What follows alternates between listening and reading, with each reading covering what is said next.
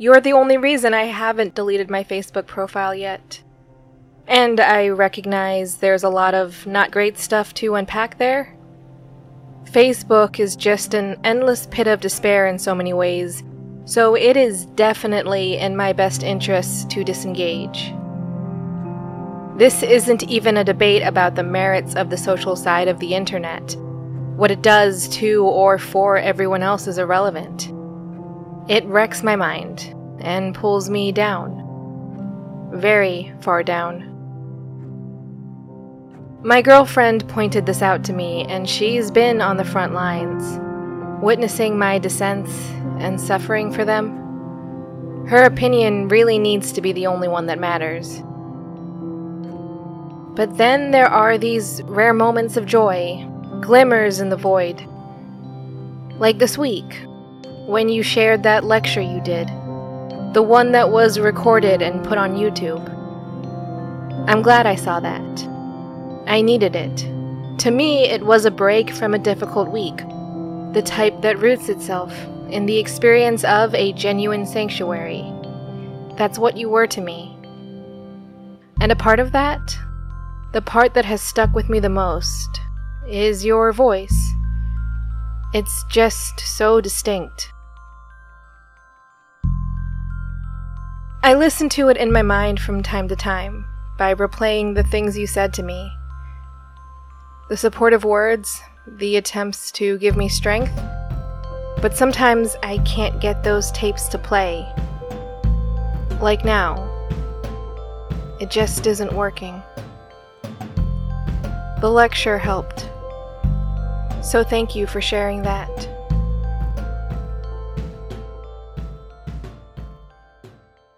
It's been so long since I was last on campus. My visits were always ill-advised, and so they had to be timed out almost perfectly, and that's the problem. The timing just isn't falling into place like I would need. Not easily, anyway. I could always force it. And it's not that I can't justify the effort. It would be wonderful to see you, but going out that way is hard to do. For one, the fear and anxiety start to eat me away. And that's painful. It's a pain that's hard to recover from. And that recovery can take days, maybe even weeks, all just to return to a semblance of my usual self. I can't bring everything to a halt that long, particularly right now. And it's hard enough for my girlfriend as it is. At least I can do some things for myself and us in this state. Like cook. I do all the cooking for us, even if without fail I end up making an explosion-type mess in the kitchen, and she does all the cleaning, so it's not exactly fair.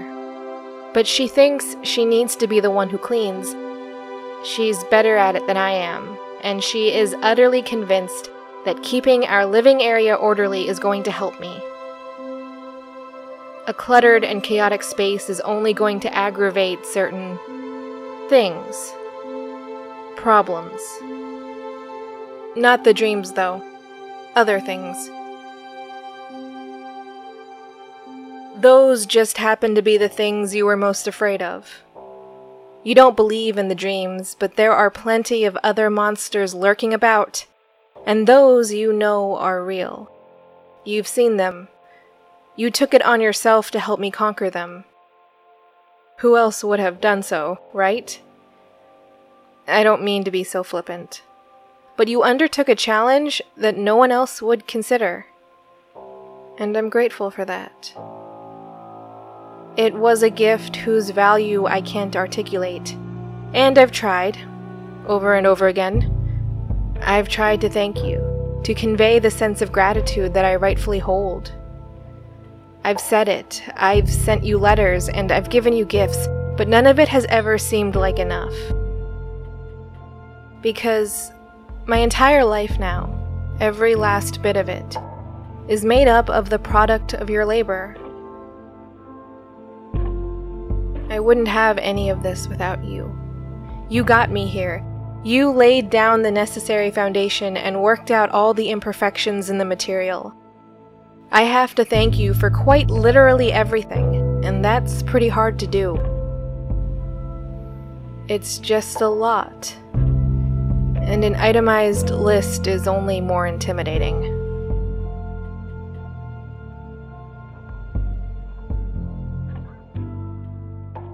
I record these tapes when my girlfriend is out. She takes these language classes to finish what she started in college, as she explains it. She is determined to be completely fluent in Italian. You see, she loves this particular book series that takes place in Italy.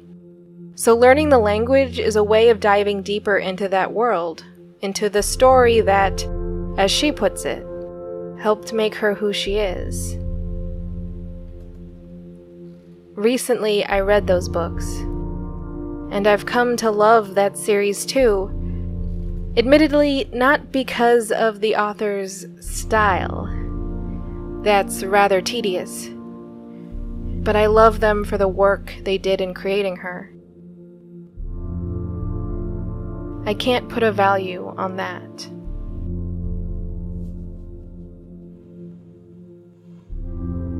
Look, I never meant for this to happen.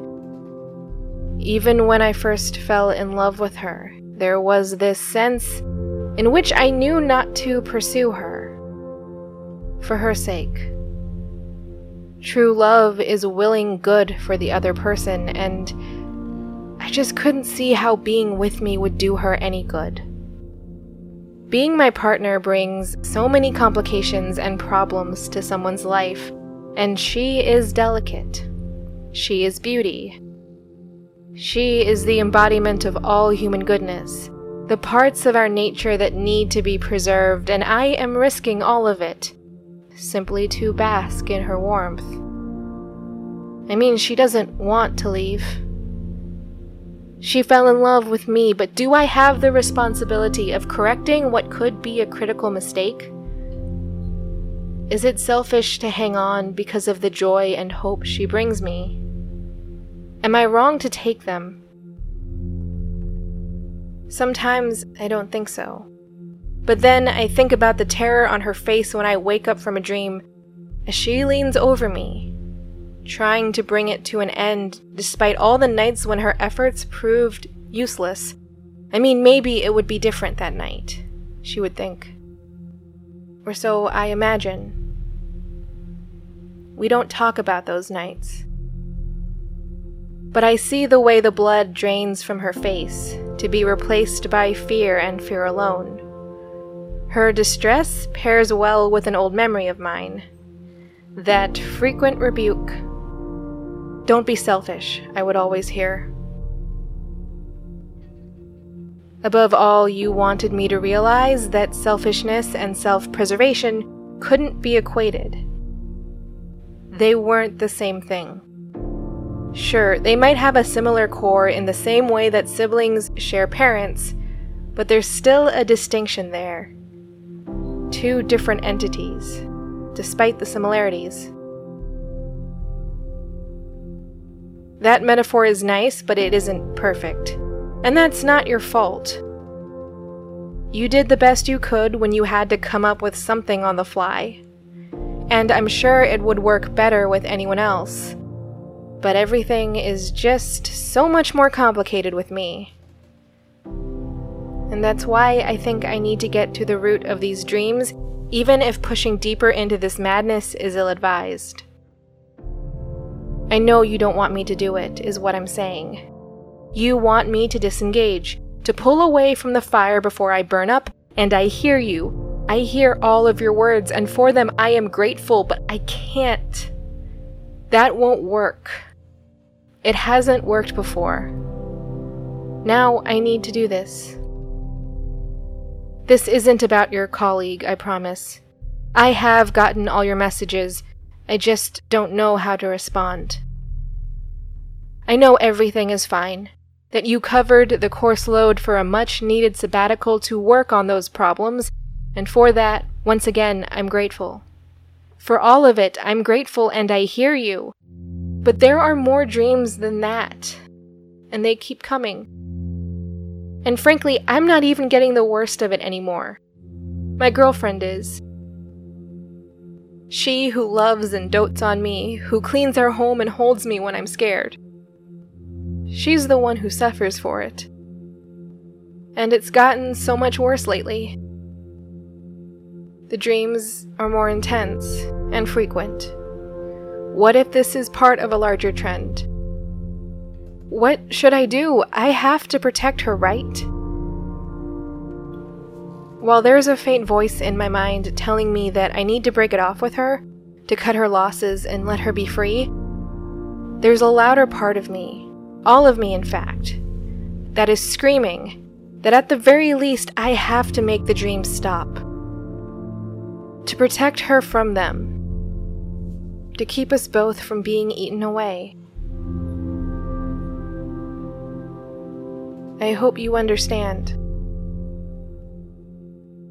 Please forgive me for whatever needs to be forgiven. Please trust that I'm doing what I need to do. After all, there's parts of this story that you don't know, that she doesn't know, that no one knows.